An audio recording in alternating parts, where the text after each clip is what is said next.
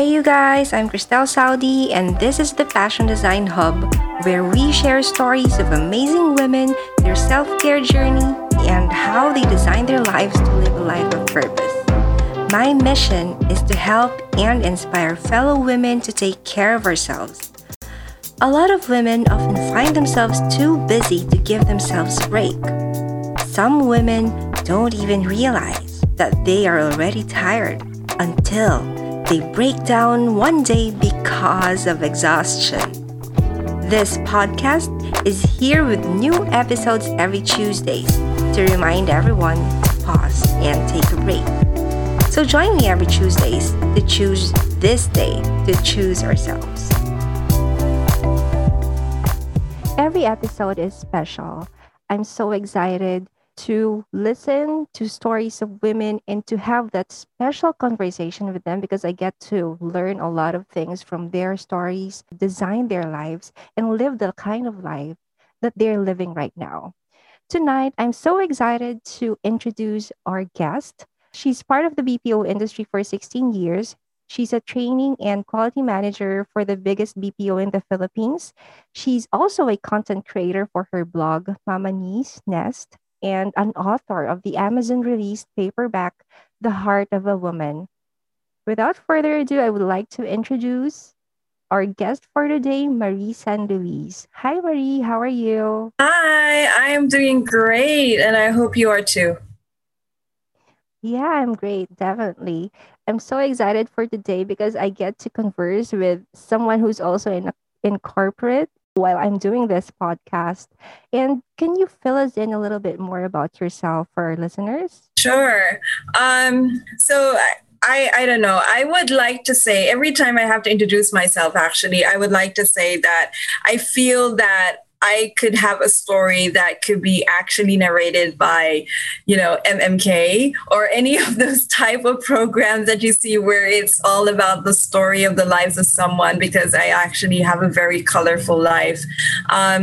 But the main thing that I can share more about myself is the passion that I have. When I guess this is the reason why that I have a blog.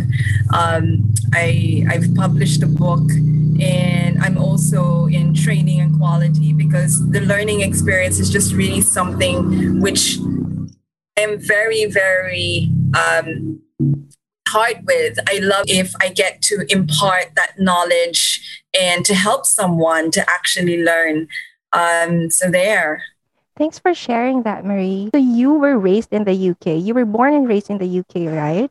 How was the adjustment when you came here in the Philippines? It was hard. Um, the, I grew up in a country where it was totally liberated, and being 11, being a young girl, you were exposed to a lot of things. Where in the Philippines, you know that you wouldn't be exposed to at 11. So when I went home to the Philippines, I was breaking through, being a teenager. I was about to turn 16.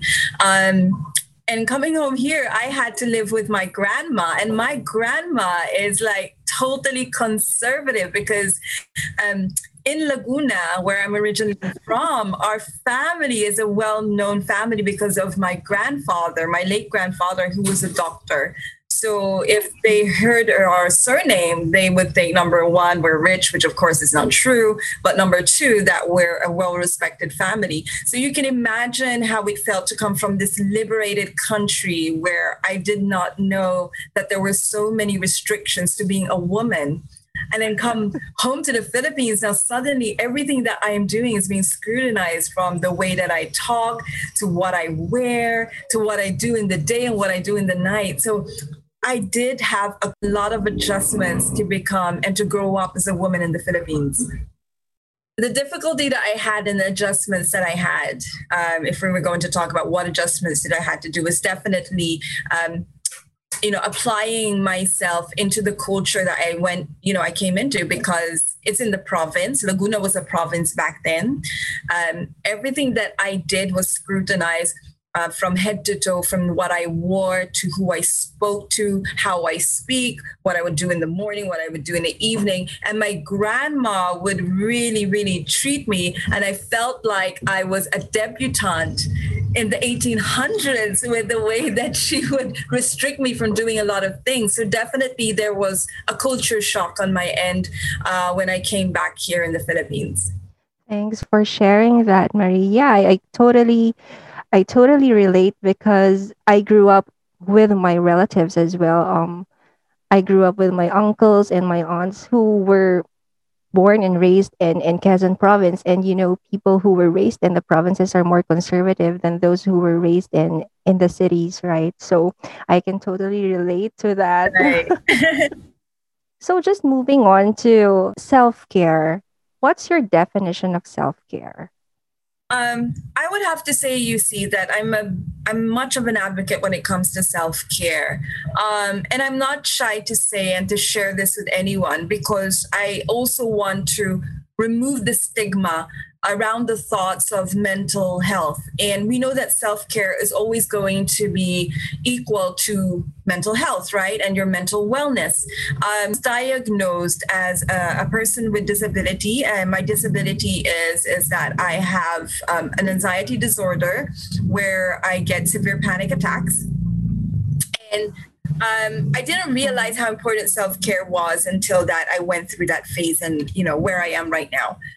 So self care definitely for me is giving that time to yourself, understanding yourself, and making sure that you give that attention when as a woman and as a mother and as someone who works in an industry which is very demanding, is that you can't be good for other people if you yourself are is suffering or is not taking care of yourself. And when we say taking care of yourself, we're not just talking about going to the salon and getting a pedicure and a manicure, because most women would define it as that, right? Oh, let me just do self-care, I'll go to the salon and get my hair done, which I'm sure this month a lot of women did, because of course it's 13th month already, right?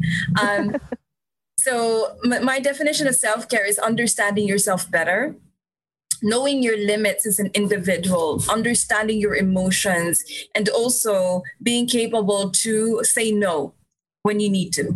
That's how I see self-care. I love that you mentioned about being capable of saying no, because a lot of women, I don't know why, a lot of women have a hard time of saying no to things and setting boundaries. That is true. Very much.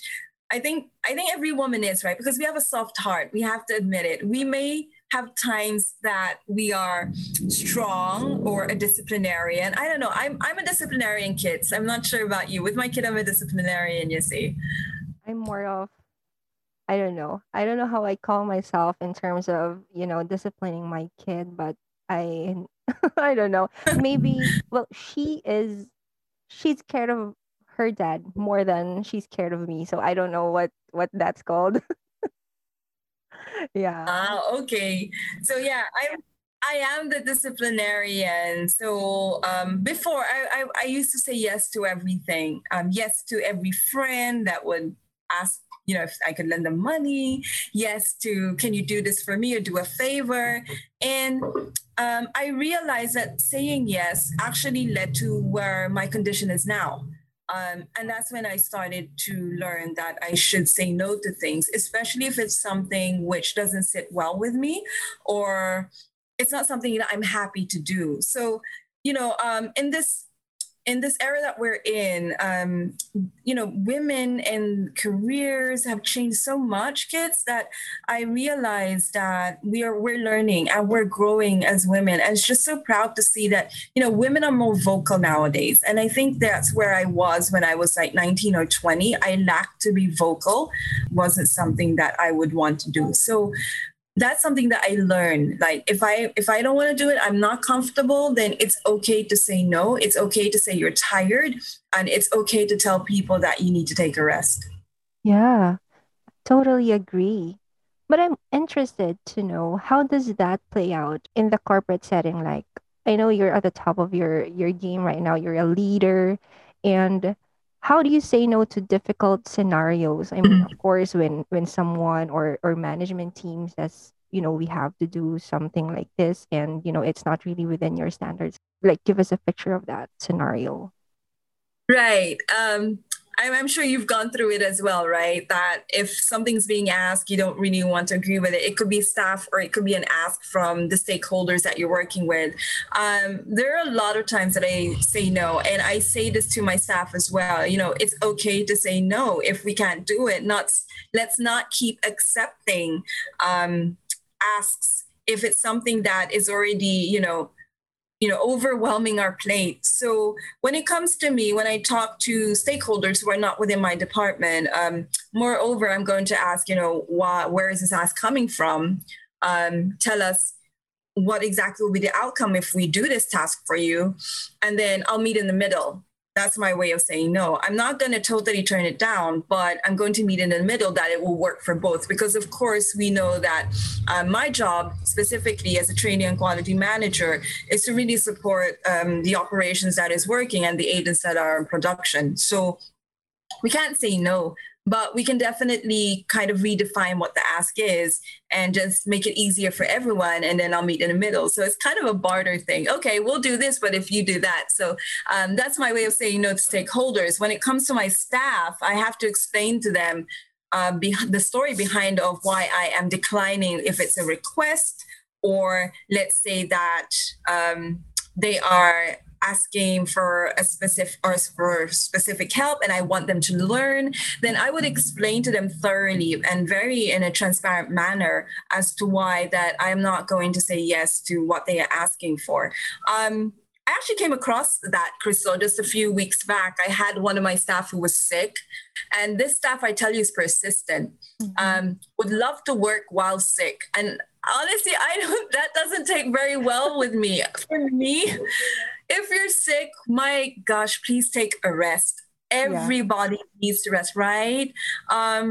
And my staff really wanted to come back to work even without a fit to work. Now, although that my staff is working at home, my point is you're still going to be working at a computer. Your mind isn't rested. You might be physically lying down, but then we know that it's more tiring to think than it is to physically move because your body will heal, but your mind doesn't that well. So I said no. And I explained to my staff as to why. And I said, look at it this way. Let me say yes to what you're doing or what you want to do and to go and shift while you're sick. But then again, what happens after that? You will not get well because you're not well rested. When we say well rested, it has to be not just your physical or aspect of your body, but it also has to be your mind that you are going to lessen your stress. So I'm glad my staff understood where I was coming from. I'm not just because I didn't want them to go to work, but moreover, I was really thinking for a long-term approach and helping them understand. So that's how I usually do it if I have to say no, but not in that direct manner. Yeah, I think it's also part of the culture because, a lot of, I don't know if it's a Filipino culture that, if someone's sick, people would appreciate it more if they actually exert effort in going to the office. But that, personally, I don't think that's actually right. I'd rather Right. that, I'd rather that they take some rest because it's very simple. It's just like this COVID thing. If you're sick, you don't want to get people get sick too. And that's for personally, if you're sick and that's actually contagious, it's actually being selfish because you're gonna get other people, get sick too. And it's also for the team. So yeah, I definitely agree with what you mentioned a while ago with that specific scenario with your Right. with your I team. wouldn't do the same as well. So I try to also replicate what I preach. I think it's important to, as a leader, that you would have to do that. In other words, if you're going to ask them to do that, then you might as well do the same thing. So whenever I am sick, if I know that I'm exhausted, I honestly do take a rest. I think I always remind them that yes, we are needed with our with our jobs, but we are also needing to take care of ourselves. And then I again actively promote self-care with my team, and I give them advice. And with that particular staff, I did ask her, maybe you want to do like meditation, look up something on YouTube. Because I remember I was able to get like a yoga, like an intro to yoga video there, and it really is calming. So I said, you might want to do that because your sickness is starting to sound a little more stress related. And that's very important for me to lessen their stress. I also make sure that I have their back if they're not able to make it to work. So you're actually correct, kids. I've heard that a lot of times. Oh, you're sick. I'm sure you can still make. Do you have a fever? Oh, you don't? Then you can still make it to work, right? That's a little cruel. We don't know what pain these people are going through when they're sick. Yeah. I don't know, maybe because there's also this part where people might think that it's just an excuse that they won't go to work. So maybe that's why they keep on insisting that, they go to work. Well, that's another perspective though. So going back to self-care, before you learned self-care, Oh, it what was was very it like? hard. I my panic attacks would just not go away. And at the same time, I realized that I had gotten more emotional than I was. And I knew that I was just really exhausted. It's not even tired. That's not even the right word. It was exhausted. Like if I would come home from work, I just seemingly had no patience or time for my kids or my husband. Um, and that affected me in a lot of ways because of course that's not me. I know myself as a person that is always wanting to give, especially to the people that matter to me the most. So getting into self-care really helped me understood how to manage things, although I can say I'm still struggling a bit because therapy hasn't been constant. But I always go back to my notes and to what was taught to me in therapy so that I can manage, especially if I know I'm reaching a certain limit. So definitely it was something that was really hard for me at the time when I had not discovered self-care yet. Marie, so you're a leader, you're a mom. How do you manage your day? My gosh, I don't know anymore. It's been like this for 8 years now. I don't know how I manage my time. But being, I am a little obsessive compulsive in behavior. So I really love keeping schedules. If I had the chance to have a pegboard with schedules, I would. But I know that would stress out the people around me, so I don't do it. But I'm glad that my husband is on board with doing schedules. So we actually talk about it at the start of the day. Okay, so here's the things that we need to do. How do we do it? How do we manage our time? Because although my husband is not working, we don't have that extra help of hands. So it's just him, myself, and our kids. Mhm. And we have one boy who is special. So we actually map out the day. We talk about it, and we also run actually a business here at home. We have a mini business center, so we also have scheduled that. Before, when we launched that business, we were opening like 7 a.m. up to 7 p.m. and realized that it took such a toll on us that we missed out on a lot, especially with our son, who has autism. So what we did, especially now, starting this month, we kind of cut down the hours of the store. We set the expectations of our suki sa tindahan because we have a lot. That these are the only hours that we are open every day, but Sunday is a rest day. We always put in a Sunday rest day for the kids so we can spend time with the family. And then with the kids schooling at home, we made sure that number one, morning. So my daughter gets up. Okay, daughter, please go ahead and get your breakfast. We make sure that the breakfast is going to be simple for her to prepare herself. So we teach her to become independent Oh, at wow. that age because we don't want her to be so dependent on us as parents because again that extra care that we have to give to the brother, and at the same time we don't want her to feel helpless if we're not around. So Mhm. she does her own breakfast. It's either cereal, oatmeal, but then we have a second breakfast anyway. So yeah, she's gained a lot of weight because she has two breakfast meals in the morning. But that's just to set her day. And then in the morning, from 8 a.m. up to 12, it's schooling. We're on a modular type of school, and she goes to a public school, so everything is modular. And then I start my shift at around 2 o'clock. The husband is doing everything else. He's the cook. He's caring for the son. And then after that, when I end my shift, then, it's a rotation. So I also have in the morning while my daughter is working on modules, I work on my social media accounts for my blog and whatnot and do the deliverables that are required from the clients that I get to work with. So that's the usual setup I have for time management.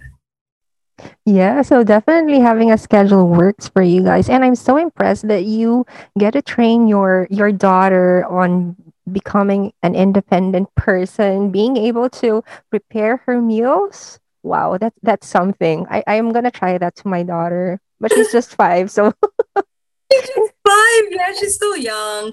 I think we started with my daughter around 7.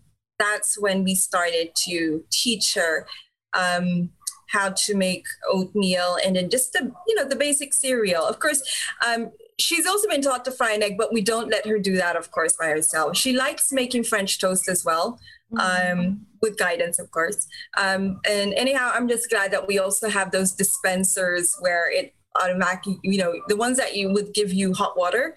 So that helps a lot. So there's no kettles involved. It's a dispenser, a water yeah. dispenser that gives hot water. So it makes just it really easy. Whenever we make a purchase of appliances, we consider our daughter. That's very important. Something that she can operate and again feel that she can do something on her own. Because actually, kids, I was also trained in the same way by my grandma, my mom, to be able to prepare a meal if I'm hungry. So that's what I'm Mhm. proud of about her. So she doesn't get hungry at all. Yeah, I think kids are very much open to learning new things and they're actually excited if, they get trained with something. My kid, even though she's just 5, she can't prepare her meals yet, but she's able to like fold her clothes, fix her toys. And I think at an early age, that's very important because it's Very ingrained to their minds that, Mhm. it's your toys, it's not mine, so Yeah. you fix it. But sometimes she says, I'm tired, can you help me? So I Oh, have no choice.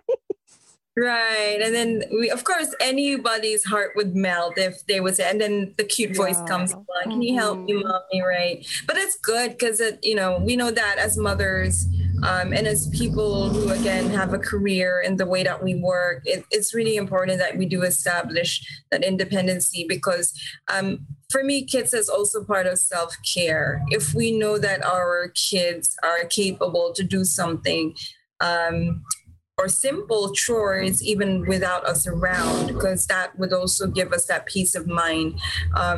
I've always thought that I don't want my daughter to be in a situation where she's older and she doesn't know what to do or how to become independent. So Mm-hmm. that's where I'm usually coming from when it comes to those things.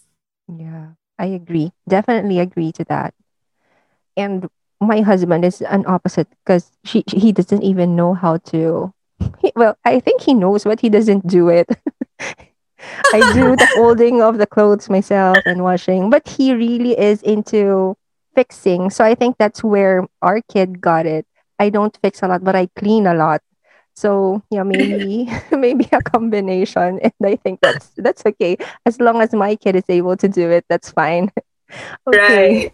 Anyways, I wanted to touch on the current level of your career. Was it something that you've always wanted to do? Like, can you tell us a little bit more about that? um I actually know. I always tell this story, especially when I was a trainer back then, from where I started with with working because it was not something I wanted to do. So um, I really wanted to become a TV anchor. I was really vying for that.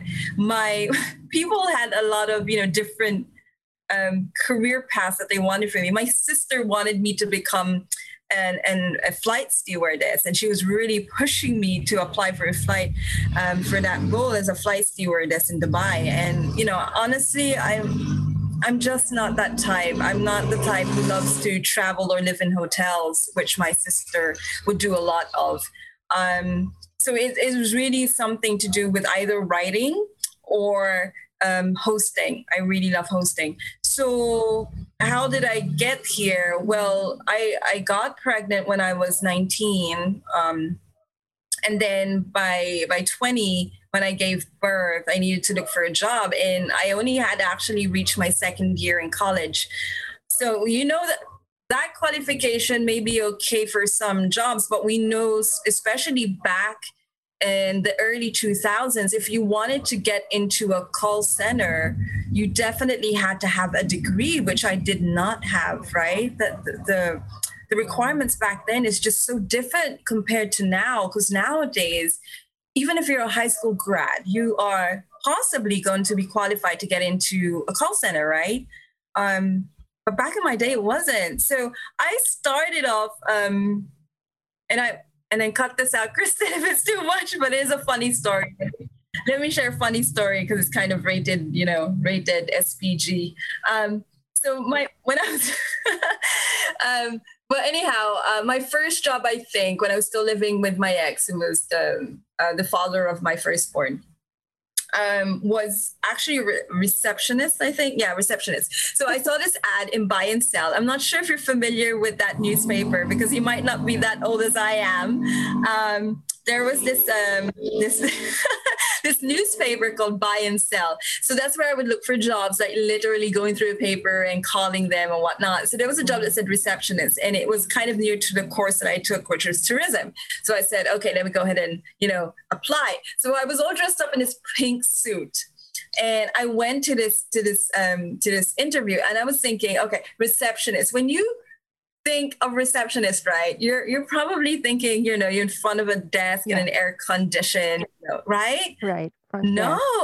When I got to the venue, it was actually a muffler center for cars. So okay, I was like, I felt so overdressed because everyone else was wearing jeans and I was in black opaque tights and a pink suit. So you can imagine how I stuck out like a sore thumb, right? Ready to go into the tourism world, and it wasn't. So I honestly got that job as my first job. And I was working with, with that company for just probably 5 months. It was hard being in that setup. I could feel that the supervisors didn't like me because, again, I was very, very opinionated. I would be very honest with our boss. They didn't like it. So I was moved around from different branches all the time. So I gave up after 5 months, and then I looked around. And then I became an SM cashier for a department store.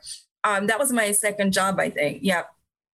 And then after being an SM cashier for only 6 months, because I didn't get regularized then, I went home back to Laguna because my first boyfriend or partner, we separated. So I moved back there with my son. And then I started looking for another job. So here comes the SPG story. You're free to cut it out.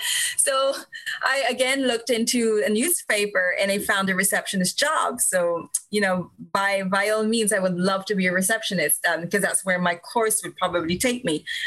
So I went there, and the interview was in Parañaque.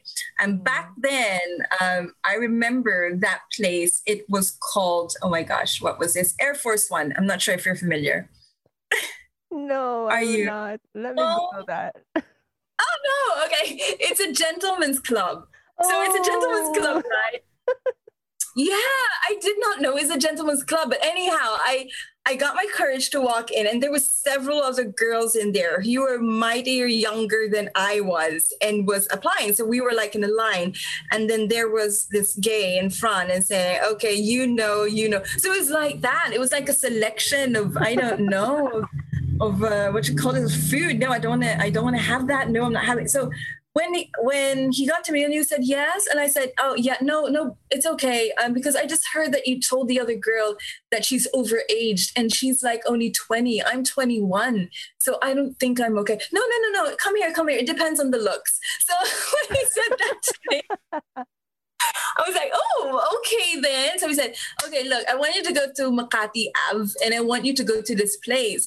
So my next stop was in Cleopatra in Makati, and that again was a gentleman's club, kids. And I And can then I imagine, went into the was there Google then? interview. We can't Google back then, right? No, there wasn't then. Well, no, there was, There but was, but yeah, but internet wasn't as vastly used like what it was today. yeah, Remember, so there was yeah. Friendster and stuff, but it wasn't as like this. So, when I start, well, there when I was sitting in there and I saw the others applying for dancer and whatnot, and then I came in and it was this very small cubicle that was made of wood, and then I was just interviewed for like probably 5 minutes, and then the next thing the person said to me, the interviewer said, "Okay, so are you okay to start later?" I was like, "Sure." I was happy because it was a job, kids. I'm not going to say no to a job. Um, and then she said, "Okay, so I need you to report to Quezon Ave." And in Quezon Ave, I was being asked to report to Pegasus. Have you heard of Yeah, Pegasus? yeah, I know Pegasus, yeah. Okay, so those are lines and sister companies, and I only found out that day. And I said, "Wow, Pegasus!" So the this was the height of the career of Rosanna Rosses and Yeah. every And for you to be star. accepted, Marie, in Pegasus. Oh my God. Right, but I wasn't an escort. I was accepted as an usherette. So basically, what my job was to entail was for me to welcome all of the customers and say, "Hi, welcome, and here is your seat. You can sit here." So that was going to be my job until I got promoted somehow. That's how it was explained to me. So there, I was excessively happy to travel all that way and to be able to come home with a job. So I was living with my mom.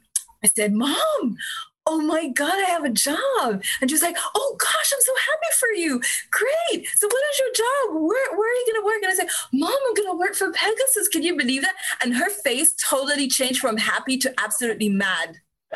In that split second, she was angry. And then she said to me, "You are never going back to that place ever again, young lady." And that was the end of it. Nothing was going to go beyond that conversation after. So yeah, that was my short stint of being there. But after that, I did work for a retail boutique in Alabang, and then that's when I met a friend who was working in a local call center for this mobile company in the Philippines, and I joined that in Laguna because they had a branch in Laguna.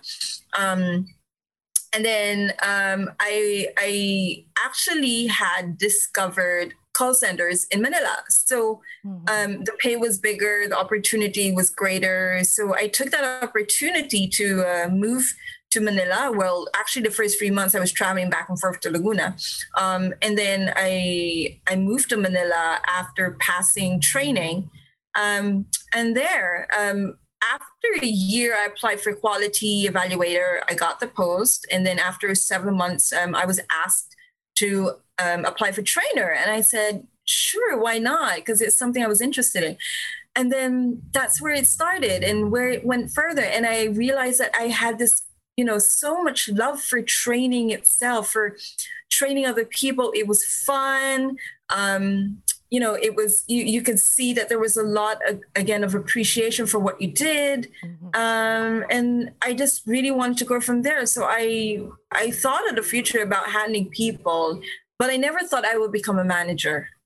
I honestly thought that it would end with being a supervisor and not moving up further. So when my previous manager asked me to apply, I was like, "I don't think I'm ready." He said, "No, just try it out. You might never know."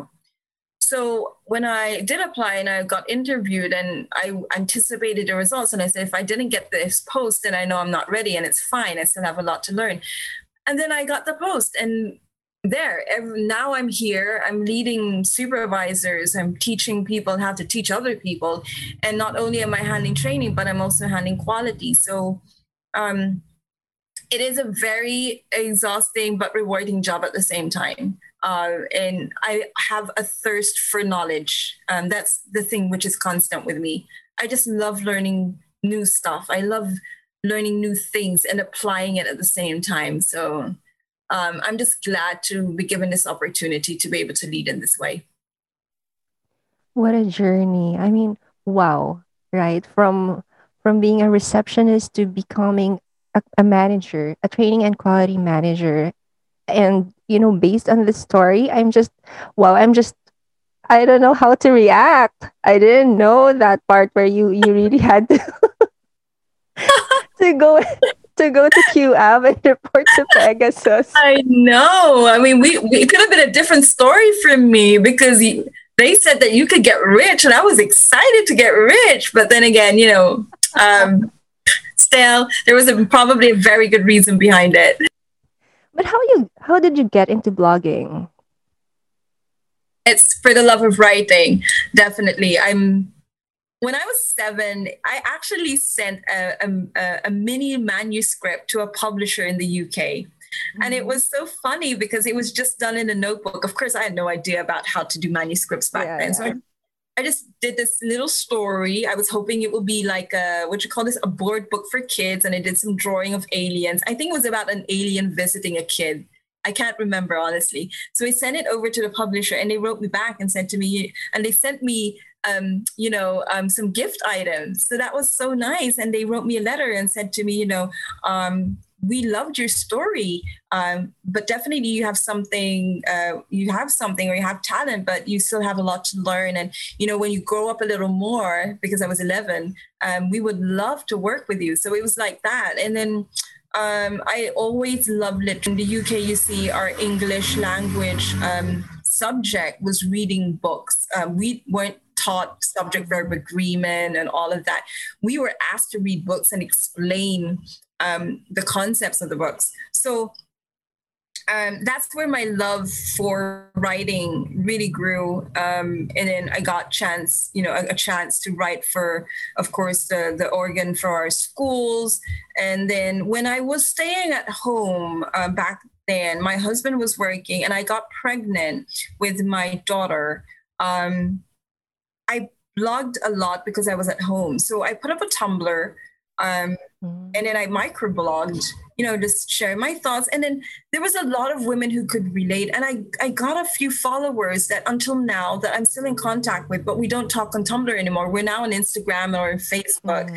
And then people would tell me how I had that knack for telling stories. And if I share the story about my son who passed away from cancer, seemingly it would always make someone cry. So I said, okay, so I guess I do have a talent. And then I got encouraged by another blogger who was actually a friend of mine when we were still single, but now we're moms, or we're both, mommy bloggers.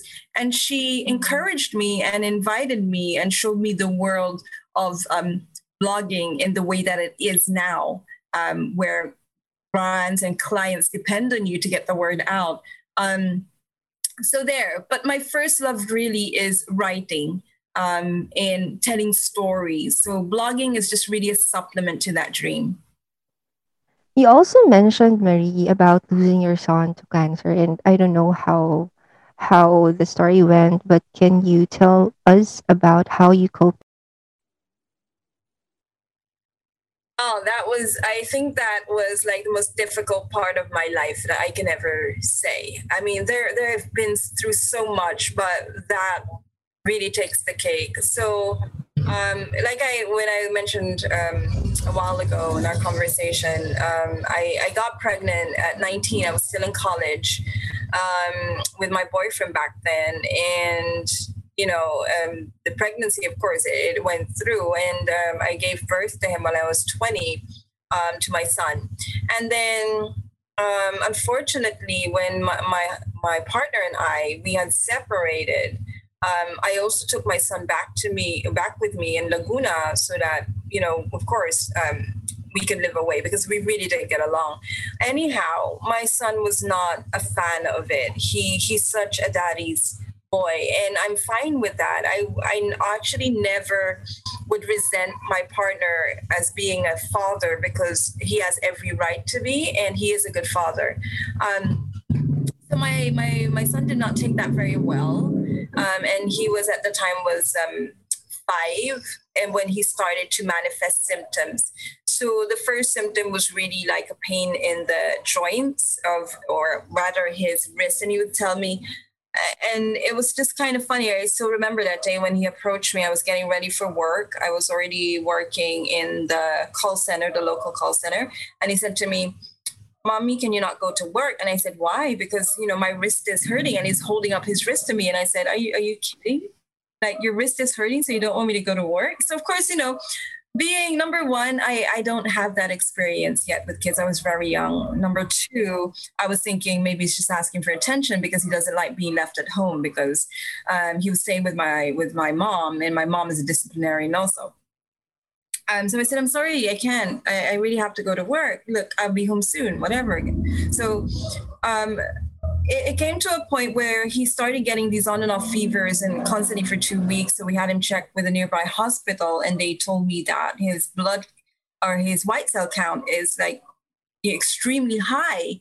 They ran the test twice, and then we were told by the doctor that he most possibly has cancer.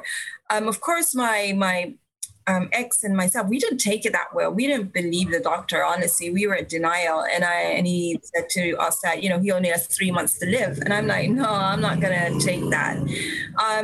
We had him checked by a friend of my mom who actually has to be a distant relative in Makati Med, and then confirmed again that it was true. So it was a battle. It was a battle with myself, being able to accept it, and then we're trying to get my son through it. And most of the battle, I was by myself. We initially were confined in PGH in private, but then because of the finances, we had to move to the public ward, and then I had to stay there with my son because um, my ex wasn't really fond of sleeping on the floor because we had to sleep on the floor when you're in the public ward. There isn't really any beds.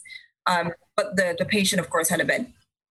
So we were in that ordeal for like 4 months of being in that public ward. We celebrated all of the holidays you could possibly think of, even Valentine's Day. So that's how we were like. And then when we came out of the hospital, he was going through chemotherapy as an outpatient.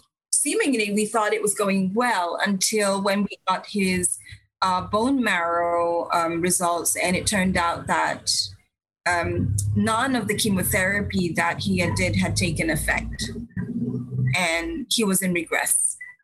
So we had to do the ordeal all over again. However, we were out of finances, and we just couldn't afford it because it was like 30,000 per session. So we were relying on charity at the time, but of course, charity would be exhausted at some time. And we were stuck in that. So we were hoping that maybe we could get a grant from one of the hospitals in the US. And we were working on that. And then my son was at home with his father. He was with his father because the father lives in Manila and I lived in Laguna. And we felt it would be better for him to be in Manila so that he can be taken to the hospital if there's an emergency. Yeah. So I was working then already in the International Contact Center in Manila. I moved now to that contact center, and I would visit him during the weekends. And I found out one weekend when I was about to go and visit him that he had already passed away.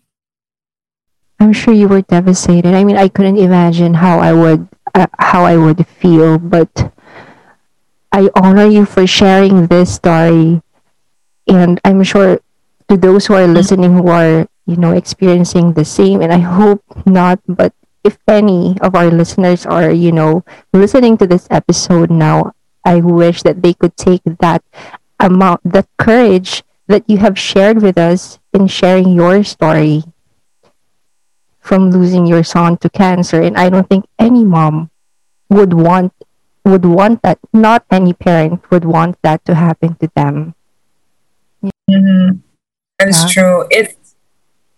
Um, I think it was at then where, because like, you had for 5 years someone calling you mom, and then suddenly you lost that. And it was like, it's like somebody had just, kind of dug a hole in your heart. And that's where I was for a couple of years, really.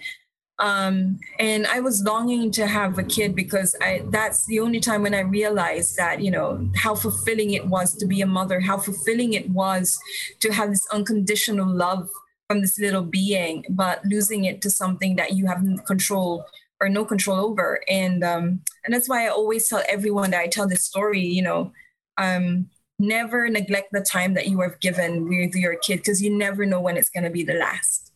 because I did feel, as when I was younger back then, that I felt that there was some neglect on my end. I was comfortable with him staying with his dad and all, not because we were again in that motion of being separated. And um, I probably again was in denial that he's probably not getting better, because he was a fighter. He was a fighter. The last time I saw him, he would ask me to sleep there over the weekend, and we would laugh. He would joke with me. He was such an energetic little boy. So I guess I felt that at the time that, maybe this is going somewhere good and he's getting better. So I honestly did not know that that would be the last time I would see him. And it was very painful. So till this day, it hurts, and I will never ever get over the loss. I do have children who have now fulfilled that partial hole in my heart. However, there's always going to be that emptiness because of him, because it was just someone, or that my son was someone that I had relied on when I was going through the baddest of times, being so young, being a mother and feeling lost at the same time. And it's just so sad. But, I am so appreciative of that journey, because that journey also taught me to become the mother I am today, and that the mother that people see. And it also influences my career somehow, because I realized that, when you talk to people, there should be certain ways to do that. And that's what this loss has done for me. I felt really, honestly, he's just really my angel and always has my back. Yeah, definitely. I mean, every journey, I think we go through different journeys in our lifetime that really teaches us the skills in order to face other scenarios that we might encounter in the future. And Marie, I just have one last question. Again, in terms of self care, what message would you give to women who feel that, they can't afford to care for themselves, or if they don't have time to do this? I always get that comment, like, I don't have the time, I'm too busy. And, there isn't really time to do that. I I'm a very, very busy woman and mother, but I would always tell my husband that I need my self-care time.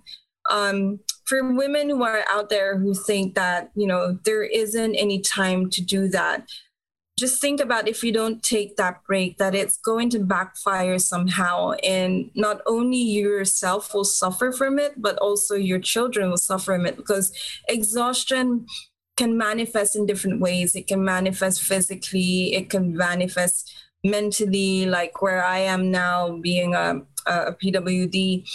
And you just cannot be strong for your family or your children, or even for yourself, if you don't do that. That's what I always remind every woman that I speak with, and the women on my staff, that give that time to yourself, because once you get lost in everything and you forget that yourself needs that attention, imagine if you're weak, what's going to happen then? Imagine if you're not capable to do something because you're unwell, what's going to happen then? Then there's going to be even more out of it for you to fix. So why fix it when it's broken, when you can already just go ahead and prepare ahead of time and not get broken along the way, but be able again to give yourself the right attention so that you are strong, throughout. Um, so it doesn't take 4 hours a day to do self-care.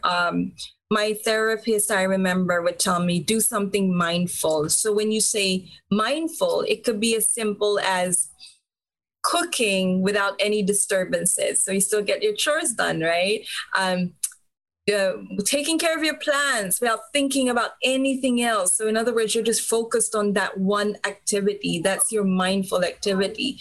I mean, even watching one show on television without being disturbed and say, oh, whoops, kids, this is mom's time. That is a lot of help. You need one break in a day, every day, in order to provide self-care. It doesn't take a lot. Even writing down how your day went, or how are you feeling, answering that question every single day and writing it down. And when you write down that question, how do I feel today? How would you answer that? And you can just answer it with one sentence. That is still self-care. So take that time, no matter how much time, even if it's for 5 minutes. If you got an hour, great. But if you only have 5 minutes, do something mindful. But never forget yourself, because you can't be strong for others if you are not. Beautiful. Thanks for that, Marie. For our listeners, where can they find you?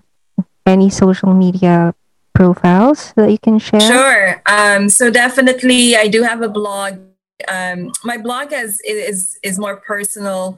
I do share also my journey there when it comes to mental health, and also my thoughts as well there. So they can visit my blog at www.mamaneesnest.com. They can also follow me on Facebook and Instagram, which is also Mama Needs Nest. And I'm also on YouTube as well. I do have some family vlogs there under Mama Needs San Luis. And there, definitely, if there's any woman also that would like to share a story or is asking for advice, I'll be very, very happy to respond. Thanks for that, Marie. I was so happy that I was able to talk to you and meet you, even if it's virtual. I do hope that I could meet you one day physically, so that we can share more stories and hopefully, share more mommy tips to each Yes, other. Yeah. So absolutely.